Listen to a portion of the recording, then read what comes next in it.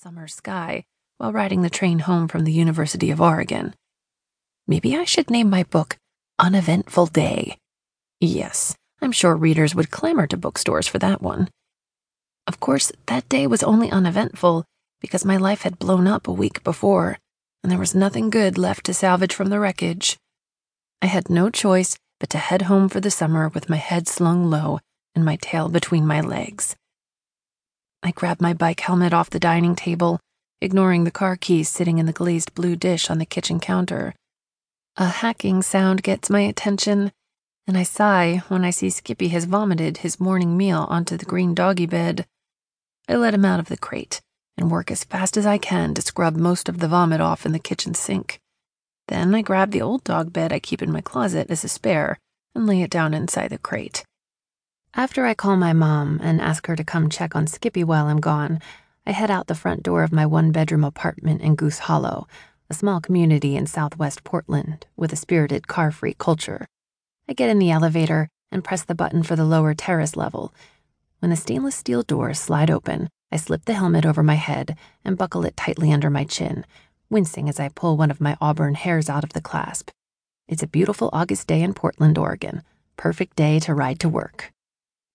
I reach the bike storage room near the gym and laundry facilities and enter my code on the digital padlock, securing my bike to the wall rack. Pulling the bike off the wall, I double-check that the straps on my backpack are nice and tight. Then I hop on and set off toward the bridge. The vomiting incident has made me 10 minutes late. I need to ride my ass off today. I hit some gridlock on the way, so I arrive at Zucker's grocery store on Belmont 23 minutes late for my 5-hour shift. After hastily locking up my bike in the employee rack behind the store, I enter through the back door. The refrigerated air blasts me in the face, and my heated skin bristles at the change in temperature. The warehouse is always freezing and smells of stale lettuce. Edwin, the warehouse supervisor, waves at me from behind the window looking into his office, where he's speaking to Minnie, the inventory/payroll clerk. I wave back and power walk to the time clock to punch in before Edwin can come outside to make small talk and realize I'm late. I tuck my green t-shirt bearing the grocery store logo, a beige Z in the middle of a circle, into my black skinny jeans and head straight for Jamie's office.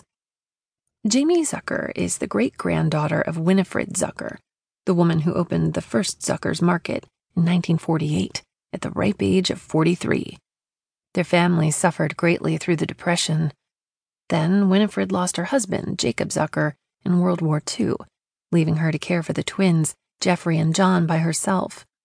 Winifred, known to most as Winnie, worked day and night for 4 years as a seamstress to save enough money to open her own shop. When the twins were old enough, they took over the market and turned it into a small chain of natural food stores. Winnie insisted they would never sell the mass-produced junk she saw on the shelves of the big-box supermarkets. They struggled through the 80s and 90s when America experienced a cheap junk food explosion, but the organic food movement of the 21st century breathed new life into their business, and they were now opening their 5th location in East Portland, which Jamie would be running mostly by herself. Jamie was only 26, but she'd been working at Zucker's for 10 years. Her grandfather, John Zucker, still came in once in a while to see how Jamie was doing. He was really there to check how she was running the store. Though it appeared on the outside that he had little faith in her, you could see by the way his eyes lit up in her presence that there was no one he adored more than Jamie. I sometimes wondered what it would feel like to have a grandfather or even a father who looked at me like that.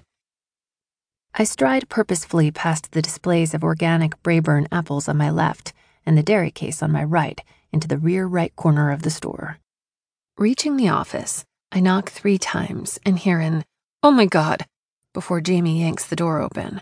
"Oh my God, I can't believe I didn't think of this," she says, her freckled cheeks flushed red and her blue eyes wide with horror.